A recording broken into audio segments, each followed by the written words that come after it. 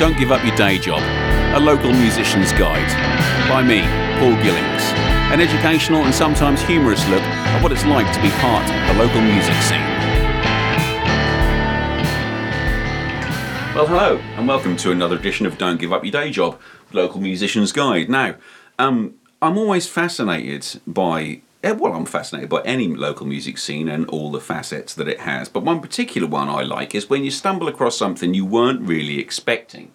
Like that time when Danny R and I were playing a gig for the TUC in a church in the middle of Lowestoft. And we start hearing an incredible, insanely good jazz guitarist and jazz singer duo, husband and wife duo. And we get talking afterwards, and it turns out that the chap was a producer for the BBC, that he's travelled the world playing on cruise ships. Oh, and he drops into the conversation, I used to teach guitar to a chap you might have heard of, a little ginger-haired fella from Suffolk. Well, it wasn't me he was talking about. He was talking about Ed Sheeran. I've got Mr. Keith Krykant in my podcast room. Hello, Keith. Hi, Paul. Hi. Thanks for coming over, mate. How are you? Yeah, I'm good. Yeah, just been on holiday. So another cruise, funnily enough, but not working this time. Not working this time. A holiday cruise, not an actual proper one. Holiday. Oh, that'll explain the tan and why I'm so incredibly jealous. And some great musicians on the ship. Was there, mate? Were you judging, or were you just loving it? Wow, there was a jazz drummer from Chile, the trio from Chile. Right. And that drummer, just one of the best I've ever seen. Really? And I guess you've seen a fair few on your travels around. Yeah, absolutely. Yeah, and going to to concerts. But there's some seriously good musicians out there that there really are, and some really nice blokes as well. Yeah, really nice dudes. Do you get talking to them afterwards? Yeah. And I'm a musician as well, don't you know? Yeah, I mean you don't want to sort of pester or get for in sure. the way, Yeah, they've got to have a break, haven't they? But I met some musicians. This is a funny story because there we were in Scandinavia, and I'd got a shirt on. I would hope so. You're going naked in Scandinavia, mate. It's bloody freezing. Yeah, absolutely. And I walked by these guys that had been performing the night before, and we just sort of said, "Great set, enjoyed your music."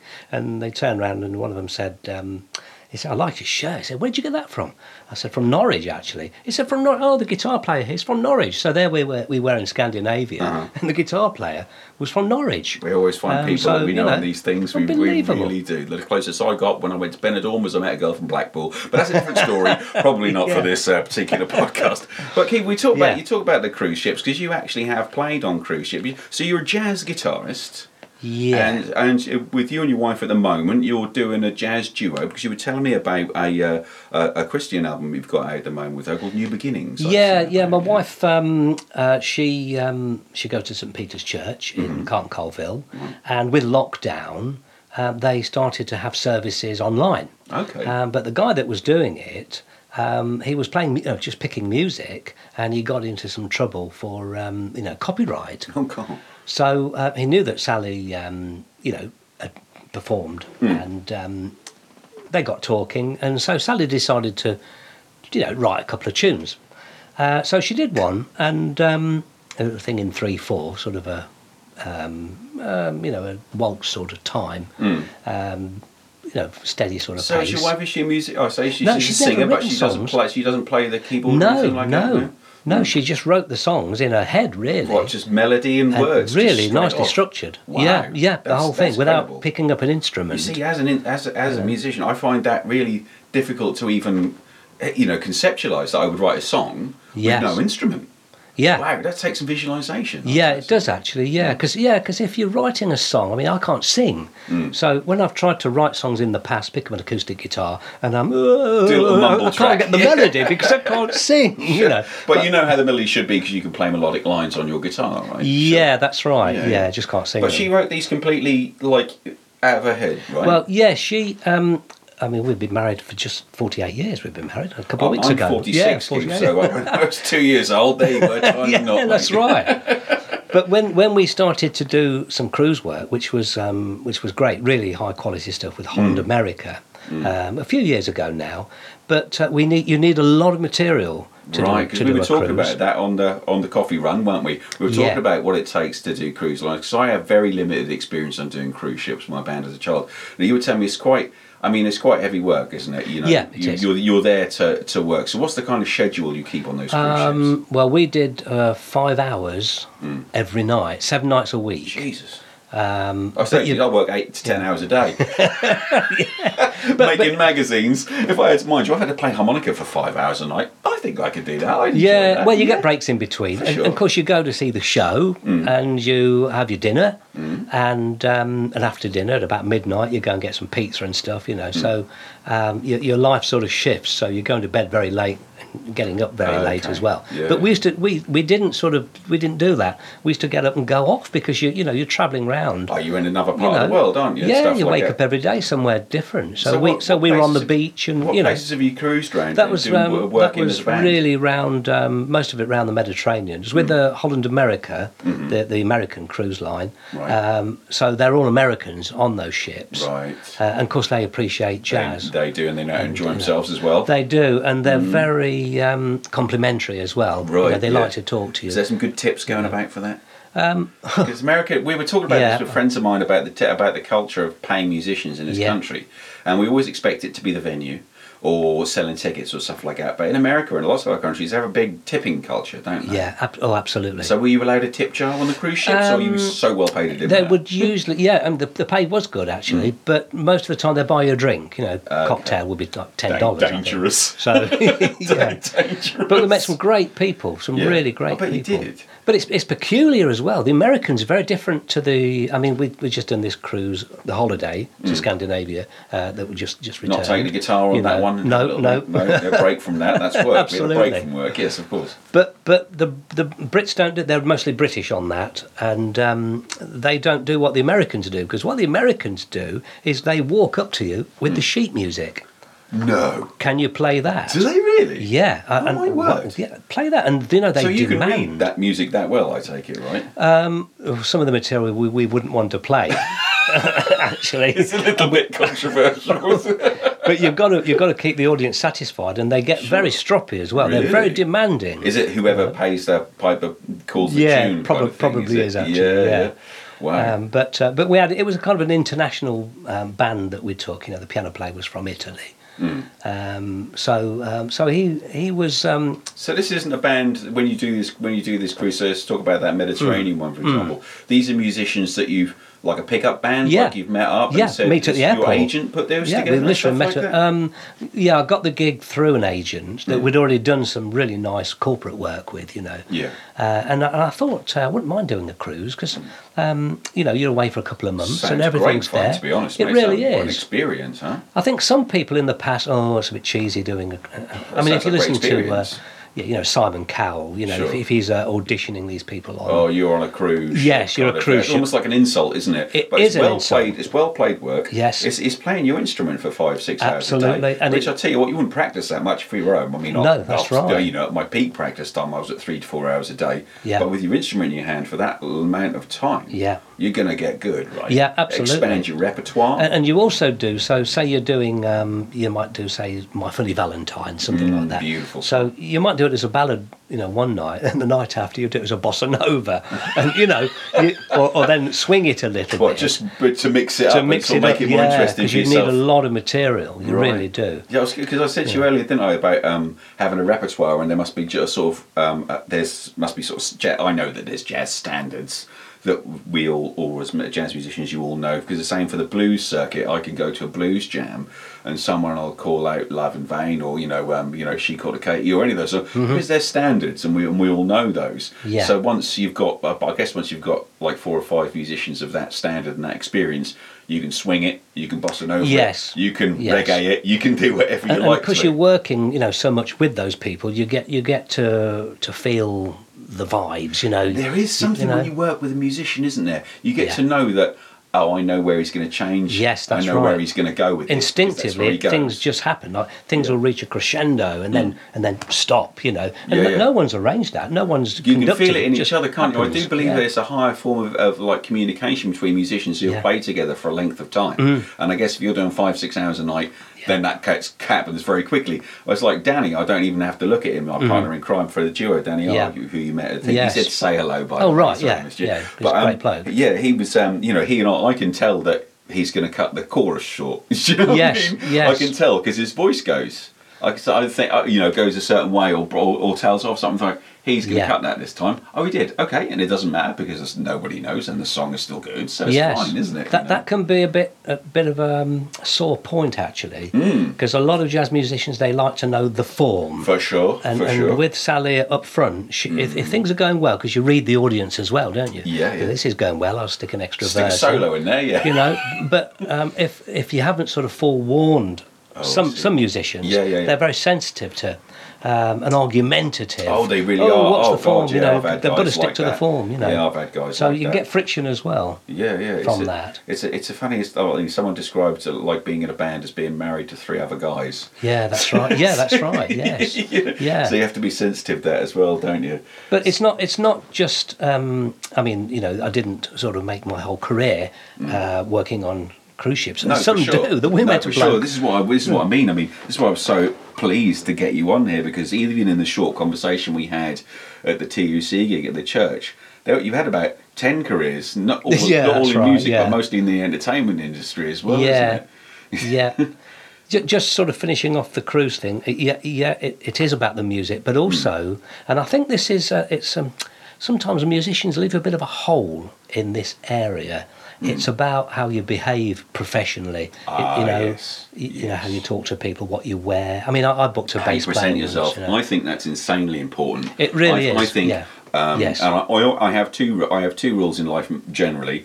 And the first one is don't piss off the sound engineer, and the second one is don't piss off the IT guy. And because that handles all of my career things. Because if you piss the sound engineer off, he's basically got your life in your hands. That's the true. IT guy. Yeah. So how you present yourself, turn up on time. Sound check on time. Yes. Introduce yourself. Don't just think that these people work for you, because they don't. That's right. The sound engineer is not your slave. Yeah. The barmaid is not your slave. Getting you your free drinks. The promoter is not lucky to have you. Yeah. It's a business proposition. Absolutely. You're there. You're there by mutual consent, aren't you? Yes. So no, I completely agree I booked with a you, bass mate. player once, a double bass player, for a corporate do, and it was black tie. And you wear as well as your tuxedo, bow tie. You wear a smart pair of shoes. And this bloke turned up with a pair of trainers. He got a suit on. But he got a pair of trainers on, and you just look at it. If he wants to be You a cover think, band in a pub or play original music, at a theatre or something like that, or at a festival, then that's great. Yeah, that's the place, right? Yeah. But man's playing the dolly. You're in the nice restaurant with the champagne breakfasts. Wear the shoes. Yeah, that's right, and behave. Behave accordingly. Properly. Yeah, no, I completely agree with you. There are times and places to be. Whoever you want. I mean, you wouldn't turn up for the office job in a mankini, would you? No, exactly. You just wouldn't. I don't know. I don't know. It would be entertaining at least, wouldn't it? Yeah, it would. Yeah, especially when it was 40 degrees, wasn't it? We missed that. Luckily, we were away. You did. Yeah. So wait, you've also done some original music because you brought with you an album that you were on as well. Yeah. You? You mentioned my wife's material. Yes. New Beginnings. There's some lovely stuff on YouTube with that. So that was that recently, that one? Yeah, it was during lockdown really. Okay, so the last 2 years. She wrote this one song, and then I've written another one. She says, so she got about 3 or 4. So we started to record them. And I also saw that you did some session work. I mean, obviously, I searched for your name. We put in Keith Krykant into Google. And up comes about 10,000 pictures of Ed Sheeran. Yes, exactly. So I had to wade through those to find out where's the talent. Oh, that's naughty of me, wasn't it? Where's my jazz guitar friend Keith? And there you were. You also did some session work, I noticed, for Easy Rollers. Is that Drill Hall Studios? Yeah, do you know what? Some jazz guitar on there? My grandson. He said, I've been looking at you online. It was a beautiful he calls me piece of guitaring, mate. Absolutely. I didn't know that bloke was filming that or anything. Because what he said, I'll just play you the track. He said, I don't care how long it takes, just go in and can you improvise? Oh, it was gorgeous. It was a lovely piece. So I was just... is that a guitar that you didn't sell? Did you manage to keep hold of that one? Yeah, that's my my classical guitar. It's a handmade classical guitar. Handmade? I was going to say, what guitars do you favour? That one's an Armin Grop. Okay. I've got a Spanish classical guitar, but I wanted something to... I do love the sound of nylon, strung guitar, and it's nice for jazz. You don't see many people using a classical guitar for jazz, and I've also got a Godin, which actually I'm playing this week. I'm doing a little thing with poetry. Oh wow! And the Godin speaks very clearly because you can plug it in. Is it Dominic Miller for Steve's guitar? Steve Sting's guitarist, I think, is a Godin man as well. Sort of nylon strung acoustic. Yeah, that's right. Acoustic-caster kind of thing. Yes. Well, there's a bit of a story behind that because I bought that probably about 15 years ago. Okay. And I sold it to a friend of mine, and he never ever played it. Wow, it just sat in the like case. The Star Wars figure in the wrapper, isn't it? Get out and play with it. Yeah, exactly. I said, "Why don't you play it?" He said, I couldn't get on with the neck because he plays Chet Atkins style, Okay. And he's got one of those Gretsch country, gentlemen with a with a Bigsby and all of that. Yeah. And he said, "I can't get on with the wide fingerboard." Right, which classical guitars and sort of I noticed they do when you go to school, when they give you school lessons, they give you them guitar fingerboards that are about that's right, about 6 inches they're across. actually 2 inches normally is the standard. Yeah, and then you get an electric and you think this is tiny, skinny little thing. I can't get on very well now with electric, with the skinny little strings. I still keep going back to the. I like the space, and I play plectrum style rather than finger style because well, that's unusual for your jazz style. Yeah. Who are your influences jazz-wise then? Who do you like listening to? I like Who do you think? try to be sort of not. I don't like to sort of copy anyone. I try to be sort of independent. And who do you like then? People like Joe Pass. I think it's some of the precision when he does those very fast runs, and you can hear every single note. Oh wow! But people like Martin Taylor, wonderful guitarists. I've discovered. The funny thing is, there was a quote. I think it was Paul Simon. I read recently in a book. Paul Simon said that he'd worked with some of the world's greatest musicians. Most of them completely unknown. Really? And there's a guy called Francesco Buzzera, I think it is, or Buzzera, Buzzera. Yeah. Discovered him. Funny thing is, he plays a nylon strung.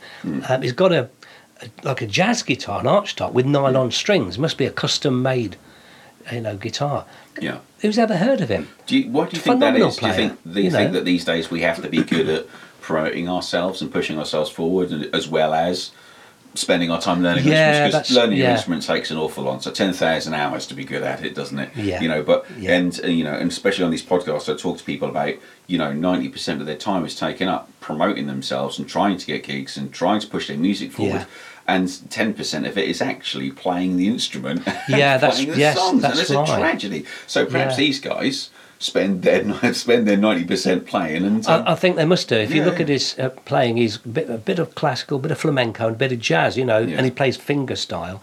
See, my nails are rubbish. I just get a pathetically thin, sort of flicky sound. So that's why I use with a plectrum. Yeah. So what got you started in music at all? Then? I think it was in me right. My grandfather, my dad was Polish, and my dad was very musical, and but my grandfather played classical piano and violin in Poland. So it came through.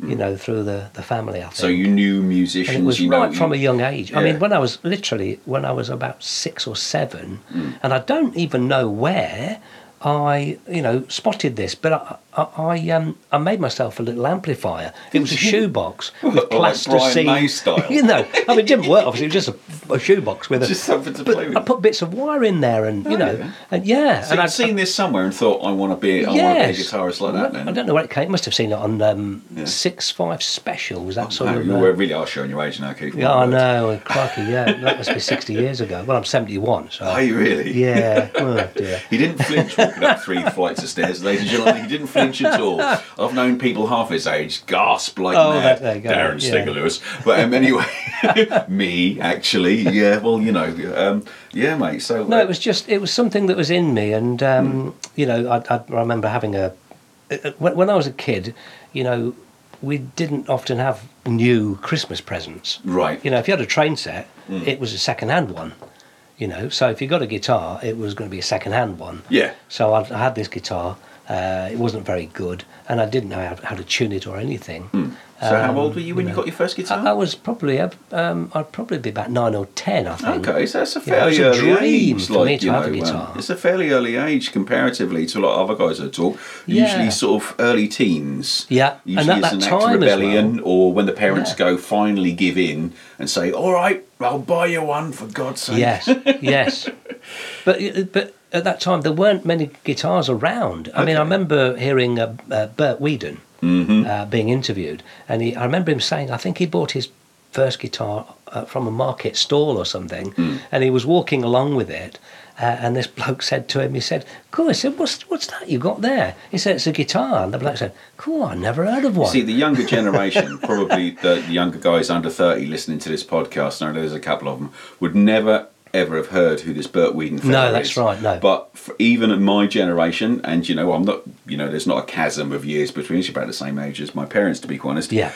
So there's a lot to relate to there. But Bert Weedon's songbook and guitar method was absolutely everywhere. Yes. Everybody used Play in it. a day. It was the standard, wasn't it? Yes, it was. It was, absolutely. So did you get yourself hold of a Bert Weedon book? Yeah, as well, I did. Yeah. I couldn't understand it, to be honest, because it was talking about diminished chord. I couldn't work it out. Why? Why would anyone shrink a chord? What have they done that for? And why it was in different positions is what the same chord. Yeah. Because it keeps inverting, of course. And of course, working or learning from a book, there's no one to tell you that, to help you, You're trying to decipher it. I do tell people I teach harmonica, and people say, "What's the advantage of having a one-to-one lesson?" Because I can look at you and say, "You've not got the harmonica far enough in your face." Yeah. So you're not getting enough wind through down the channels, and it's as simple as that. They could be, "Oh, I've been puffing," and one guy was like, "I've been puffing away at that for bloody 3 years." Yeah. I'm wondering why I'm not getting anywhere. Yes, exactly. You're not getting an airtight seal. But it's things like that. I have guitar lessons now with a chap over in Galston. He has actually sent a question for you. I told him. Oh, right. I was interviewing Ed Sheeran's guitar teacher, and he was like, "Oh, I've got a question for him." And it's not about you; it's about Ed Sheeran. But anyway. Yeah. So we'll get to that eventually. Okay, all right. But I go to him and he says, "Well, your fingers aren't in the right, you're holding your pick." I was holding my pick at an angle, and scraping across the strings as opposed to hitting it dead on. I was like, "Why is it making that noise?" And he was like, he could look at me and go, "Right, you need to turn your pick around." Yes. And I think a one-to-one lesson, there's so many of those sorts of habits and foibles that you come across that a one-to-one lesson could look at you and go, which a book won't. But it sounds to me like there were some fundamentals in that book that sort of, got you started. Yeah, that's right. Yeah, because we used to have those little what do they call them? Those pitch pipes to tune it with. Oh, did you?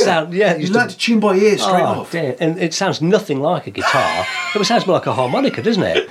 Well, my old blues guitarist used to tune his guitar to my harmonica. He'd say, "Give us an E," and then he would tune it up from there. But he'd trained himself, through years of doing that. He was old enough to, be before electronic tuners. Yeah, that's right. Because again, there weren't any, so you limited on choice and when you guitars, played in bands, you didn't tune to each any. other. It was relative. Yeah, there was no real pitch. You didn't tune to A at 440. You just you just guessed. Oh, so there's old films where you hear the orchestra tuning up and stuff like that, but they were finding an A somewhere between 400 and 450 hertz. Yeah. Well, I think I read it actually. An interesting thing that Martin Taylor said. He said that he tunes to 453. Oh wow.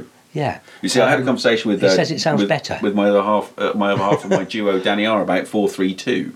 And tune into there. So I did a little YouTube video comparing that. We played the same song because I had the tune when I first met him. He'd tuning his guitar to 432 hertz, and harmonicas out of the factory gate as standard are tuned to 440.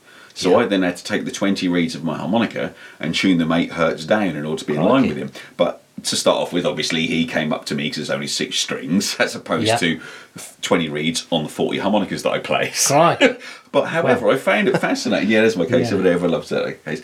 But I found it fascinating. So I tuned a few harmonicas to 432. Yeah. And we did a little A-B comparison, like on the thing. And I've got to say, standing back from it objectively, you're listening to the song, there's not a great difference. But when I played the harmonica, I don't know whether it was just because it might have been just because it was slightly lower. I really can't explain it, but it did feel like there was a lot more resonance round my mouth or something like that. But I couldn't explain it. But scientifically, and I did it as a quite scientific study, I couldn't find any hard evidence to sort of support that. But it's interesting that musicians pick those kind of things. Well, I isn't think it? when I've restrung a guitar and you're tuning up, sometimes there's a real sort of sweet spot on a string, Right. that then as you tension it more, becomes stifled. Okay. You lose that That's resonance. interesting. Yeah. Because every single guitar is, the timbre and everything, whether it's solid or hollow, every single one's different.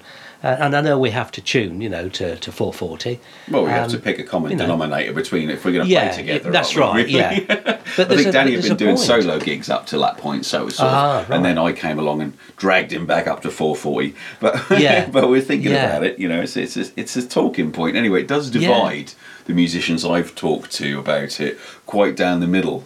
For those that say it's absolute toss, and those that say, well, I think I think there's a It might be. My mind is open. Absolutely, absolutely. So that's cool. I remember having I bought a Gibson jazz guitar, 20 odd years ago, and I was never really very happy with it, to be honest. Bits used to fall off, and it had a lot of problems. And eventually, I stuck it for 9 months, and then I sold it. Yeah. But one of the problems was the third string, the G. It never did sound right, and I tried using a plain string. I used to use say a 12, so it'd be a 24 thou third string.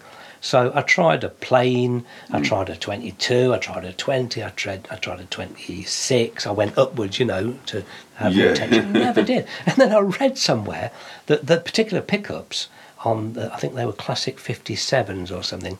They are renowned for not reproducing the third string. So it was so frustrating. Really? So you can do the string all you like and you pick up one and get it. That's right, yeah, absolutely. Chasing your tail quite literally. So what's this original music you've bought? We talked about the New Beginnings with your wife Sally as well. Yeah. But I'm fascinated by the double LP that you've bought by your band Wellington. Yeah, when with I was the excellent picture of you on the back in your 20s. When I had a hair. Yeah. Oh my goodness, look at that. Puts me. Any in a bad one of mood us in our looking at 20s. I mean, I look at a picture of me at 21. I had long hair. I'm tall and thin. I feel like I've shrunk. I must be the same height, but I feel shorter and fatter, or quite clearly fatter. And obviously, I don't have long hair anymore. Because it shows off how receding I am. But yeah, mate. So what's this? This was a band. This was quite interesting actually, because we played people. Well, I'll start with another band. Sure. I was playing with a band called Museum, and we did what we called electric jazz. We had a great singer. He was not a vocalist. He was a singer. Okay. And, right. Yeah, very. What do you believe the difference to be between those two things? Well, I think he was very influenced by like West Side Story.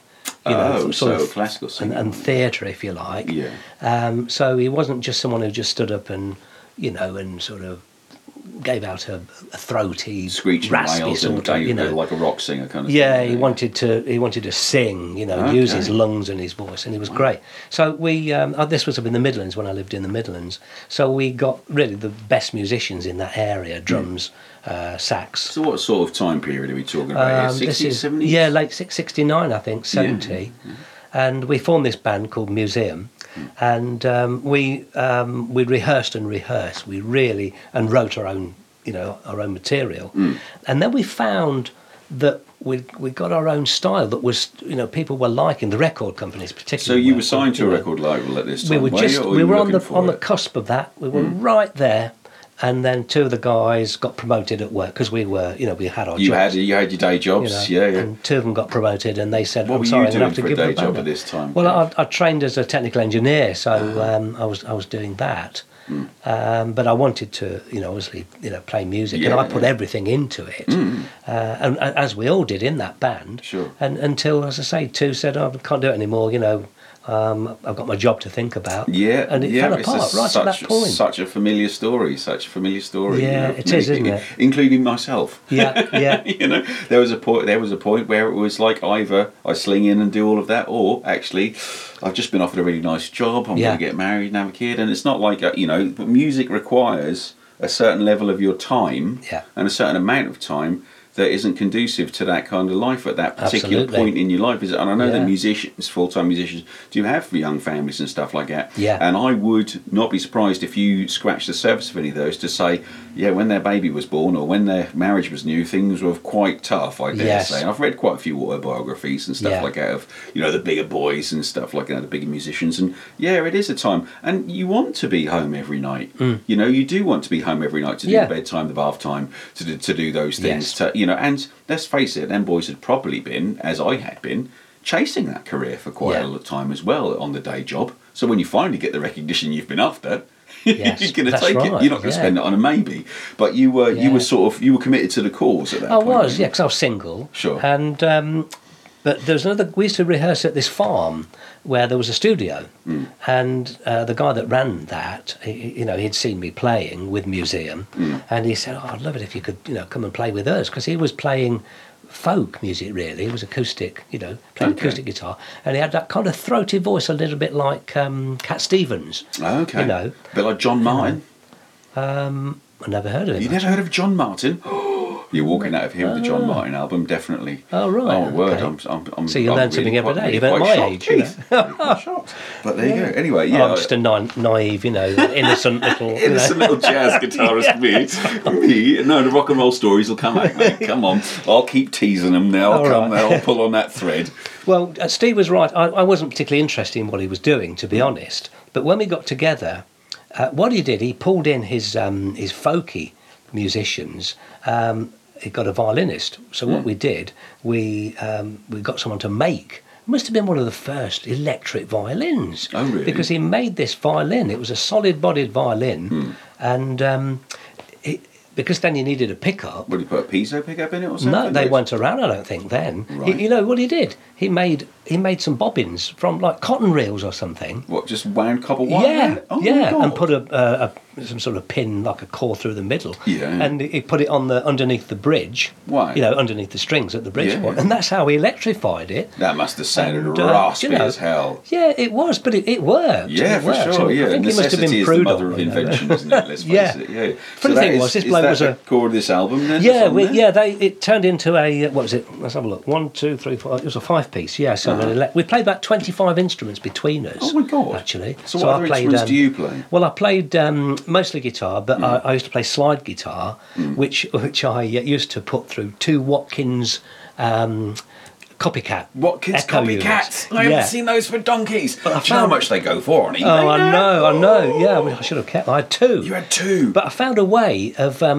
There's a little magnet, so as the tape goes round, it records, and then as it comes by the magnet, it's erased just by a simple magnet. Yeah. So what I did, I took the magnet out. So you've got this going, like an echo yes, kind of and thing. I had 2 in series, one after the other. So when I did the sort of like a glissando, it was just so you massive. Say slide, you talking about lap steel? Yeah, it's an 8-string. So I played that, and I played mandola and mandolin. I've never really been into folk music as such, but the stuff we were doing was with the violin and with keyboards, and the guy that used to sing, he played an E-flat clarinet. Right. I think most clarinets are B-flat. Of him for the guitar, isn't it? I think he got it in a junk shop or something. Yeah. Well, this might come in useful. Sounds very psychedelic. What was going on? It was a bit that way. Yeah. That clarinet sounded very much like an Eastern Arabic sort of instrument. The sort of thing you charm snakes with. Yeah, that sort of Phrygian scale kind of stuff. Yeah. That kind of Eastern noise there. Yeah, yes. Lovely. Yeah. Oh wow. And so that's the kind of stuff we were doing, and we supported Fleetwood Mac. Did you? And I'm not just saying this because my wife will tell you, because she was. I know by now, Keith, you're not a bullshitter, mate. It's fine. We blew them off the stage. My God, that really cheesed them off. Actually, what Fleetwood Mac would this be? Would this be Peter Green's Fleetwood Mac then? No, between. Oh, I see. Yeah. So So after that, but before the and they were really cheesed off. It because we used to share the same dressing room. And where was this in? What gig was this? This is on the university circuit, which we were doing. Yeah. And you always got on the university circuit a barrel of Guinness with a siphon. Dangerous. Tell Danny or a crate, or two or 3 crates of Newcastle Brown. That's what you got. Yes. Well, they stole ours, Fleetwood Mac, because we just blown them off the stage. Well, they're well known in history now for their drink and drugs escapades. So we're in hindsight, we're not surprised. But at the same time, you'd have been like, bastards. Yeah, that's right. Absolutely. Yeah, yeah. It was part of the gig, wasn't it? The Brilliant. Bottle So of Newcastle Crown. this album then was remade by Record Collector. You were saying Record Collector magazine. Yeah, we did this album for a reprint. Yeah, we did the album. Crikey, about 1970 or something. Yeah, and it sort of, it was like a demo, really. Wow. And it got the band. We won, I think, the New Musical Express. One of the categories of the band of the year. Really? At which point I left, actually, because it was starting to get a little bit silly, because the some of the material, we were doing these like suites that were lasting 20 minutes. They get more and more complicated. It was a little bit self-indulgent, do you think? Yeah, and I thought we're never going to, we can't just keep doing this. Right. It's highly complex stuff, to be honest. Some of it. Yeah, I bet it is. but remember, I mean, I was in a band that was quite prog, and we did a couple of 8 to 10 minute tracks. Yeah. With a hell of a lot of changes. Yeah. And just remembering them. Yeah, that's right. Because I love that, the challenge of all of that. But from an audience point of view, I just thought it was getting silly, Yeah. So I left, and that's when I started to look more at recording work and session work. I recorded a couple of my own songs, and I started to take them around to record companies, and I went to Island Records, Muff Winwood was the A&R man at that time. Not Muff Winwood, Muff Winwood's... Yeah, Muff Winwood, that's right. Yeah, because there was Stevie Winwood and Muff Winwood. Oh, right, I see. It was Muff Winwood. I'll put two and two together, yeah. Yeah, he was at Island Records. And funny thing was, I just had an interview with an agent a few days before. Because it was a very progressive record label at that time. Up until quite recently, to be quite honest, it was considered to be very progressive. Yes, it was. Yeah, it was one of those sort of almost like an independent label. Yeah. And I just had gone to meet an agent a few days before, and we were talking about stuff that's coming up. I said, I'm seeing Muff Winwood next week. He said, Muff Winwood, what are you doing? I said, I'm taking a demo. And he said, he'll pick up newspaper, put a pair of headphones on, listen to your material, close the newspaper, put the headphones down, say, thank you very much, bye-bye. So when I went to Island Records, it was very nice, actually. Yeah. We went to the side, where there was a kind of a counter, and it was a tape, 1/4-inch tape. He put it on, and exactly, what I'd been told with the newspaper. Out came the newspaper, and he actually listened. Did he? Yes, he said, I like what you're doing, because I was playing the steel. The steel guitar and building things up. Beautiful. And drum. I'd done the drums myself, and I wasn't a great drummer, but we got around it. And Sally had done the backing vocals. She was my girlfriend at the time. Yeah. And he said, I really like what you're doing, and he offered me the job with Sparks there and then. Wow. And I turned it down. It gave me the wrong impression, because I wanted to do. It's not.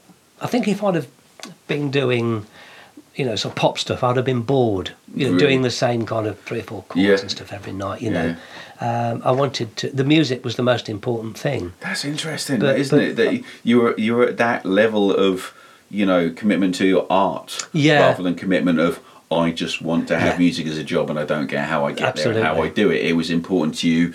It was important to you how you got there and what you were doing with it as well. It was, and not just for an integrity reason or anything like that. Just because of that's what you wanted to do. It was your passion, right? And I've often wondered which direction my life would have gone, because I might have ended up probably living in America. Right. At the last.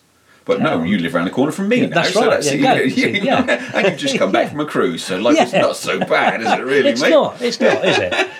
But they've made, I think, maybe about 8 or 10 years ago, I read they'd made 35 albums. Wow. Those two, the Mays, I think their name, wasn't it? May, I think, the two brothers. I don't know. And blow me, I couldn't believe it, because I just turned it down. About 3 weeks later, they were on top of the pops. Blow me. You're sick in your beer, wouldn't you? Oh, wow. But I didn't follow anything through with Ireland, because he said to me that they'd already got enough kind of songwriters, if you like, and he put me into that category. So what they needed was an artist rather than a songwriter, I guess, is what they wanted. They wanted someone they can put in front of the band, put in front of the people and stuff like that. And they needed their U2s, their Bonos, their Amy Winehouses, didn't they, and stuff like that. Yeah. But the funny thing was with Sparks, you see, he told me, because it was sort of the days of Gary Glitter, and he said there's going to be plenty of glamour and all of that, and that put me off. Well, I want to see you in But they eyeliner and weren't. high heel They boots, to be weren't. honest, now, Keith. I really do, mate. Oh, I've been there, you know.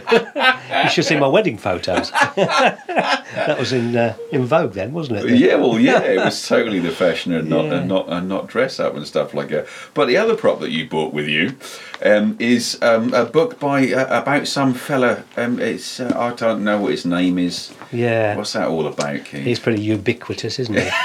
Well, we talk about Mr. Ed Sheeran is what we're talking about. I tell you how. Are you mentioned in said autobiography? Yeah, there's quite a bit about me actually. Is there really? If you look in the index, you'll see. So what was because you were teaching guitar then? Not really. What happened was I'd gone back to playing music for a living. From your after your sort of job as a technician? Yeah, because I was doing sound recording. I worked at the BBC. Oh wow! I was always more interested, I think, in recording. Sounds like a dream job to me. I mean, so it was a great job. It was a great job, except that they want to move you on all the time. And the job that I was doing in London, producing BBC records, I knew that I wouldn't be able to do it for very long. So you basically, like, instead of playing music, got to listen to top-notch musicians and produce them all day long? I mixed a lot of Stevie Wonder, Dolly Parton, and orchestral, classical stuff as well. Diana Ross. Yeah, and I was working with the top studio managers in London. It was a great, so brilliant, you were running the desk, dream job, or doing as a producer, you don't touch the desk. If you touch the desk, you'll get a slapped hand. Literally, okay. Yeah, absolutely. You can get it was 1/4-inch tape. Wonderful. I love the big Studer tape machines. Yeah. And if the tape was rewinding and it was flapping around, you would just sit there. You don't turn it off because it's not your job to do that. Wow. So what were you actually doing then? So I was producing. It all goes down to copyright. So if the BBC, I mean, things have probably changed now, but if the BBC was playing a record, then they would be paying for the artist, the record label. It was split into 6, or was it 12ths? 12ths. I remember 12ths. Yes. So the music publishing company. It was all kind of spread out like that. But if the BBC put that onto their own label, they could bypass a lot of that. So BBC Records were producing a lot of their own. Because did I hear for a long time, like early sort of incarnations of Top of the Pops and the albums that they sold, sort of they would buy Top of the Pops because they would have the top 10 on it, and it was none of it by the original artists and stuff like that. Yeah, that would probably be a way of getting around that as well. Okay, so were you making these kind of records and stuff? Yeah, I used to go. Yeah, it was really high quality recordings. So were you doing the orchestration, playing the instruments? And stuff like just that? recording. Just recording it. And the mixing, and then they'd go out. Around all the radio stations. Wow! So a lot of what you would hear, say, on Radio 2 was what I was producing. God. Yeah. So it's they call it needle time. You only got so much needle time for a program, so you've got to make it up in other ways with interviews or whatever, speech, that kind of thing. Oh, I see. But yeah, that was a great job. But so you got as far as you sort of could or wanted to. Yeah, that's right. Yeah. The next job from sort of moving on from that probably would have been behind a desk. Yeah. I mean, I don't mean a recording desk either. No, a desk, a pen pushing kind of job. Yeah, and where's the fun in that? Yeah, absolutely I didn't not. Do that. So I left, and that's what brought me to East Anglia, because I just picked up one day.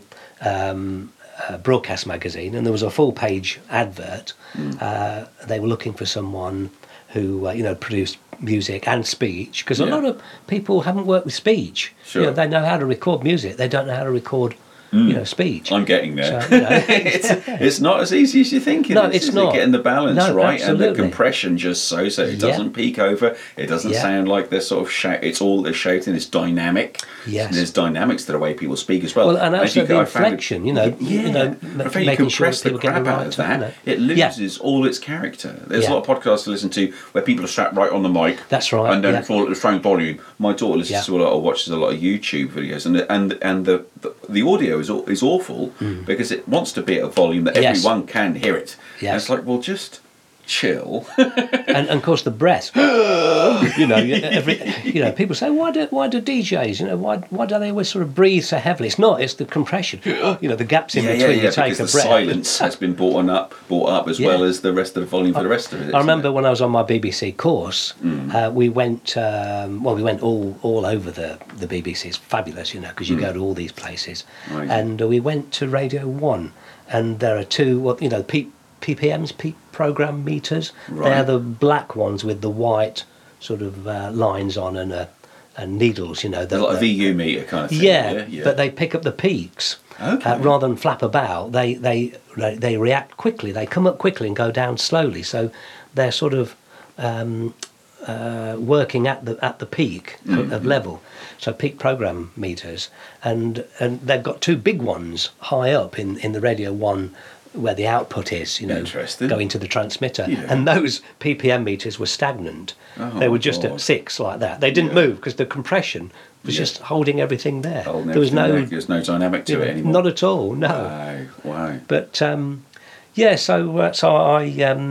I left the BBC, joined a company who were based in Ipswich, and we were producing programmes independently. Great company. So the kind of job I had there was that the phone would ring, say on a Friday afternoon, and the following Thursday I'd be flying down the Grand Canyon in a helicopter, making programmes, travel sort of things, and it was brilliant. Absolutely, I flew Concorde. At 60,000 feet, I went onto the flight deck to interview the flight crews. God. It was a great job. Great job. I loved it. But again, after 2 years, I was looking for something else, and that's when I set up my own business, which I ran for 16 years. Wow. And then after that, I wanted to get back to music, the kids had sort of left home. We had quite a big house, a big plot of land, which was a lot of hard work. Sort of Ipswich way? Or over Mid-Suffolk. We were right out in the sticks, actually. Oh, it's a lovely area of the world, isn't it? It is, actually. Yeah, it is. Beautiful. But we quite clearly, we couldn't, my wife and myself couldn't sort of work as musicians, keeping that house, and we couldn't just sort of leave it. So what we did, we scaled down, we moved to Framlingham. Okay. And we bought a place there where the garden we could almost just, the drop of a hat, we could just go. And that's what we did. So I played out in Dubai, for example, and came back on the Tuesday, and I think on the Thursday I flew out to do the cruise work. Lovely. And I didn't have to worry about the garden because we had very good neighbours. So they'd sort of look after the lawn. And we had a I think it comes to a certain time of life where you start worrying about how your garden's going to look when you get back. Yeah, that's right. Absolutely. Brilliant, though. Nice, though. It's nice to have a nice garden. I like mine. My wife takes care of the garden and it looks great. I don't have much to do with that. I mow the lawn every now and again, but I certainly can appreciate it, and I'm so glad that she does keep it, because if I sat out there on a patio over a summer's evening, I'd be like, look at the state of my garden. That's I'm so glad of it. It's lovely. But it was a kind of a walled garden, so we didn't have to worry too much about about plants, watering them or whatever, because we had things in pots, and the neighbours would come in and do that. Great. And Framlingham was like that. Yes. So we got to know the guy that ran the Crown. Is it the Crown? I think in Framlingham. Mm-hmm. Yeah, nice pub. Yeah, the one. And he was building a kind of a club, converting one of the rooms, like the stables, I think it was, into and he had some great ideas. He wanted to have a jazz club there, so he talked to us about perfect guy. You made for it, weren't you, mate? Yeah. Well, I didn't really want to be booking people. Oh, I see. You don't want to run it. You want to play. I want to go and play there. So we did, and the Sheerans came, and Ed Sheeran was, I think, about 13 at that time. Yeah. And here's a funny thing for you, because he was quite famous in Framlingham. Oh, I see. He was playing in a rock band at school, and people knew him. Oh, there's Edward, because I always think of him as Edward, not Ed. It was Edward. And there's Edward, going by. He's the guy that plays in that school band, and they came to see me and Sally. We were just doing a duo, and he said to his mum and dad, "God, he's the first guitar player I've ever seen that's better than me, better than himself." There's some arrogance, because I always thought everyone's a better guitar player than me. You're certainly a better harmonica player than me. Everybody. Wow. But I thought, to think that you're 13 and there's this guy that's like in his 50s. I think about 52 or something. Yeah. And he's the first one you'd seen that's better than You know, yeah. Wow. So it got quite an inflated sort of. Yeah, he certainly had. opinion. My word.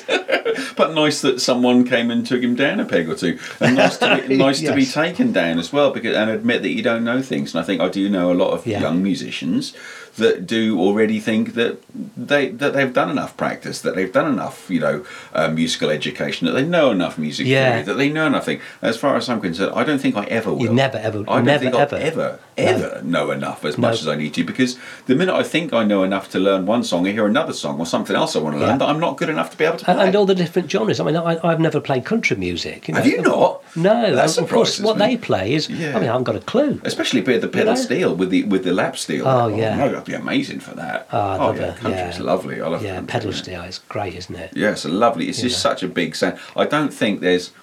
Yeah, I mean, I find the harmonica one of the reasons I picked it, a very expressive instrument, because the wail that you put into it, because it comes from just like a voice, because it comes from your lungs, from your chest. And when I hear in country music that slide come up, and they do it at just the right place to bring the song up as well. It's sings. Gorgeous. It absolutely sings, doesn't it? Because you get that sustain on it as well. Yeah, it really does. So how did Ed then? Did he say, "Well, he's good, Dad. I want him to teach me the guitar"? Well, he'd had a guitar teacher showing him a few licks, who I knew actually. I got to know, again because Framlingham's quite a small. It's a small town, community. Yeah. And he told me, he said, I just don't know what to do with him. Right. He said, I've kind of run out of ideas. Because Ed had this insatiable appetite, for different stuff. His brain all the time. I want to do this, I want to do that. He's very eclectic, Yes. He's not my cup of tea, but I can appreciate that he is very, very good at what he does. Really good, and the songwriting is second to none. But yeah, for sure. So I helped him with some of his stuff. Did you? Are you on the copyright for that? No, there's a thanks on one of his albums. But him and copyright, don't we? let's not go there. Let's not get sued as well. But it was a challenge because he did. His mum approached me. Could I go and give him some tuition? So I said okay. So it was I could walk, and I got to know the Sheerans very well because I taught Ed every single week for 5 years. Wow. And sometimes on a Sunday morning, his mum would say, "Could you come on Sunday morning for a couple of hours?" That's a commitment for lessons. 5 years, it really is. Yeah. So my guitar teacher would like to know, what was Ed a natural student? Absolutely. Or was he hard work? Did he struggle with anything? It was hard work, but not in a not because he was struggling, but because I'd got to keep thinking of new things. Oh, really? He was like a little sponge, huh? All the time, yeah. Like, for example, I did a thing where I replaced the fourth string, I think, on the guitar for a plain, thin string and tuned it up an octave. Whoa. So you had a kind of a pseudo 12-string sort of effect. Yeah. That sounds like some odd folk instruments that I've seen, banjolales and stuff like that, all sorts of bits and pieces. I just read on holiday, funnily enough, I think it was, I was just reading something, Paul Kossoff from Free years ago, he used a 13 as a first string. I don't know what his second was, but he used to use a plain, for the fourth, he used a plain banjo string. Wow. This is very nerdy guitar stuff. Mate. Yeah, it is. Very, I mean, a four, I can't imagine how that, what it would be like. Just like wire, isn't it? It's like cheese wire. But yeah, apparently used a plain fourth string, which he took from a banjo. And tuned it up. Okay. So this was a kind of a similar thing, if you like, but all the time. But why did you do this then? To get him out of his comfort zone, to try and because he wanted to know. It was also he bought some recording stuff, and it was like, okay, what's a balanced line?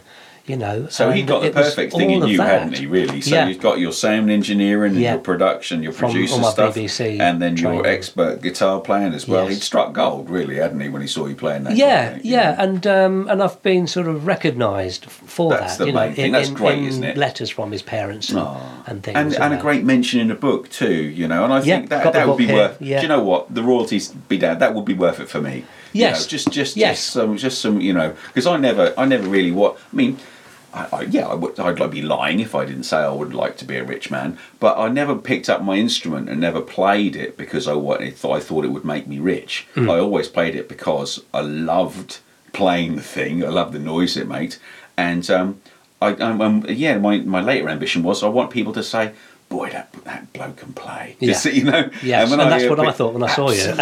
Bless you, mate. Thank you. Well, that's job done for me. Yes. And that really is, especially from another musician of your calibre, to go, yeah, that guy can play.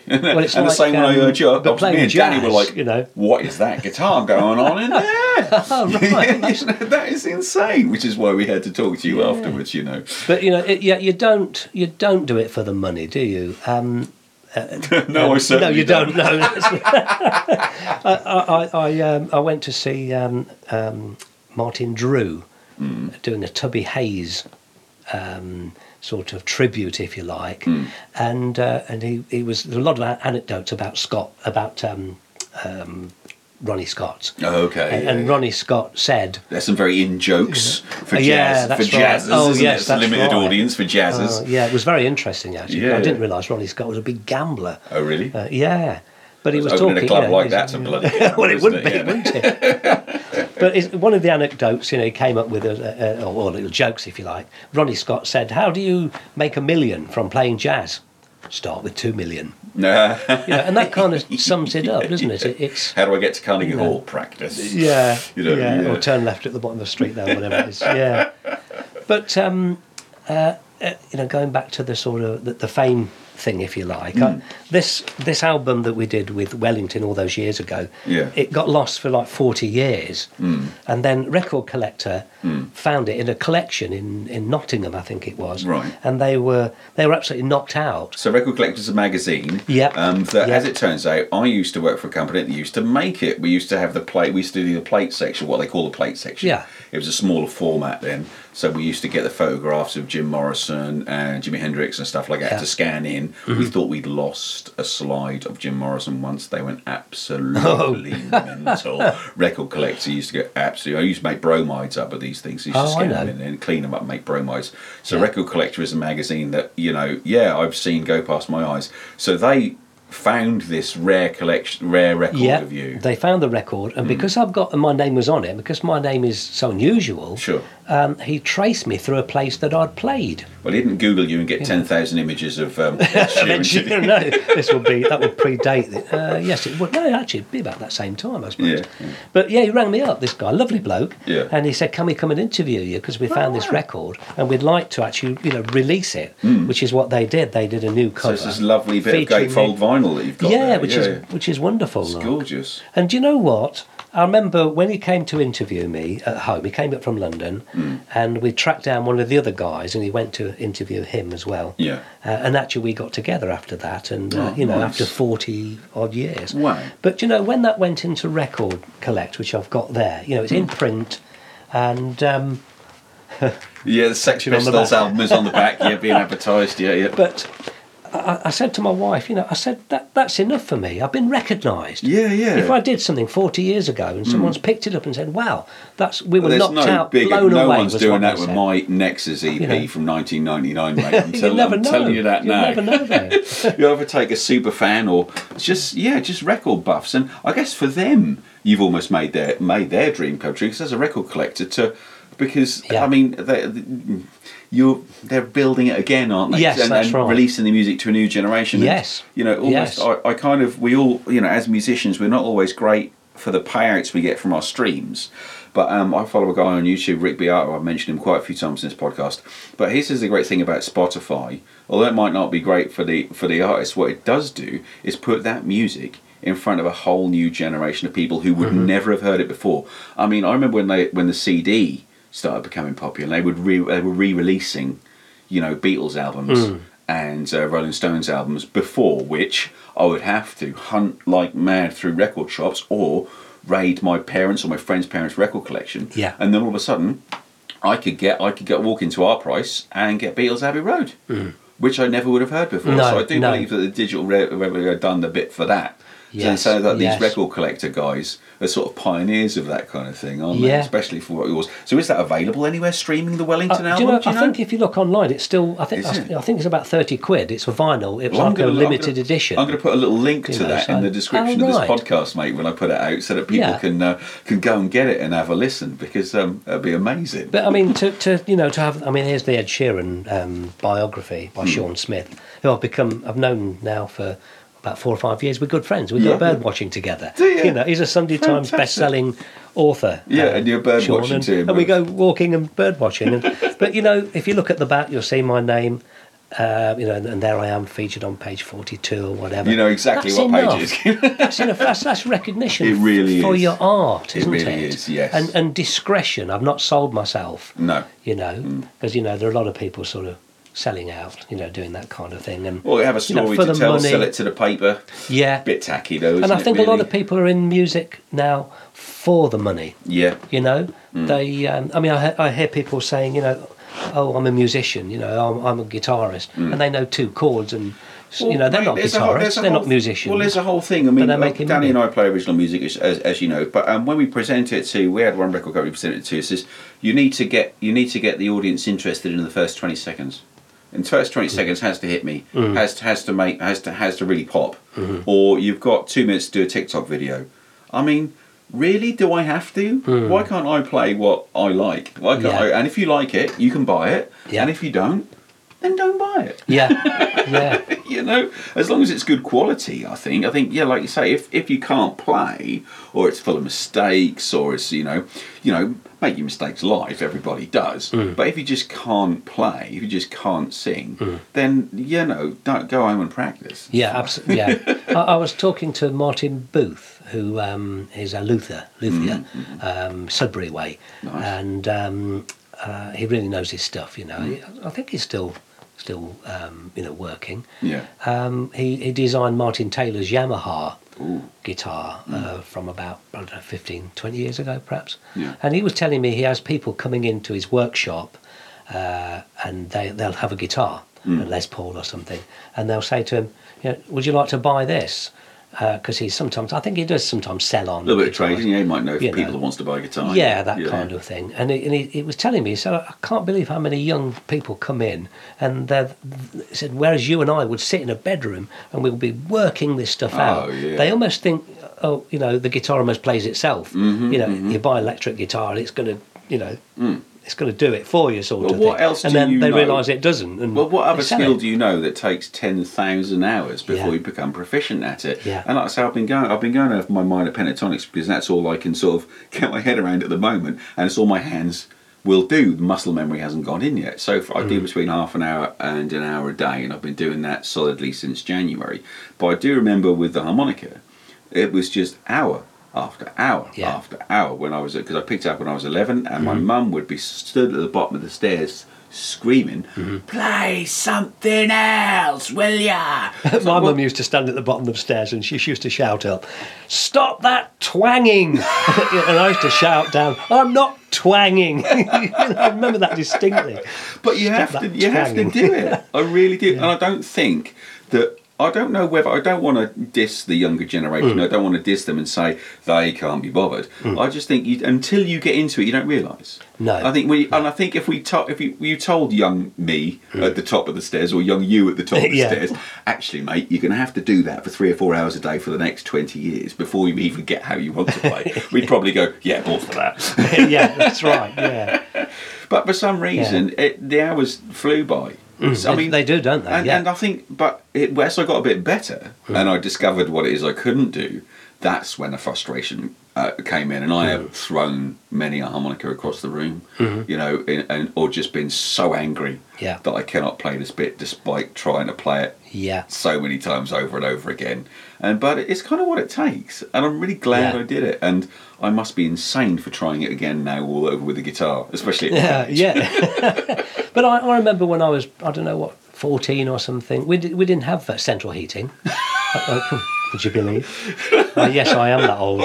We didn't have central heating, so our bedrooms were bloody freezing. And I used to sit, you know, with my guitar, with a nose, you know, a little drip on the end of my nose because it was so cold in the bedroom. And burn it for fire or for the wood, you know. There would be breath, you know, as you breathe out, you know, in the bedrooms. You know, frost on the inside of the window, never mind about the outside. You know, half term in February, it always snowed, you know. Always. And, you know, I'd be in my bedroom, you know, playing guitar, you know, and I'd for hours in the cold, you know. Yeah. Just for the sake of playing. I mean, I used to live in Yarmouth, and Southtown specifically, and our lessons were in Caister. which is 3-4 miles. Yeah. So I used to walk it. If I didn't have a bus fare, walk there for a harmonica lesson, have an hour and a half harmonica lesson, walk back. Yes. Yes, absolutely. Yes, or steal a bus fare at my mum's purse. Yeah. Mum, I'm sorry, I'll pay back. No, I used to do the same. When I lived in Leicestershire, I used to walk, we were about 5 miles from Leicester, and I used to walk the 5 miles to play with a soul band that I was playing with when I was 17. Wow. And of course, you see, we'd rehearse. There would be 8 of us, 8-piece soul band, in a little terraced house in Grasmere Street, which is near where the old Leicester City football ground used to be. Yeah. And we would be rehearsing in the front room there, 8-piece soul with saxes and drums and all the rest of it, And of course, invariably, I'd miss the last bus, and I used to have to, walk home. Yeah, because you're too busy playing the thing. You should play harmonica, it'd be easier to carry than a that's true. guitar. Well, I never saw my guitar because the guitar would always be on the van. Oh, Never saw my equipment. I didn't have it when I was at home. Right. It would be on the van. Oh, I see. That's where everything was like on the van, and then I just have to get to the gigs. Yeah. Because I knew there was a harmonica, but Willie Nelson's harmonica player. I interviewed him, and he said he has a set of harmonica players at home for practicing, and then he's got a set that are on the van that are on the Arctic on the Willie Nelson tour, so that he doesn't see. That someone absolutely. just sets them up. No, that's right. Because I didn't at 17. Obviously, I didn't drive, so we just left the stuff on the van. Amazing. But the police would come knocking, on the door, and they were 7 black guys, all sort of late 20s, and me, your soul band, 17. Yeah. I was like a kid compared. They were into they were into all sorts of things, which distilling their own.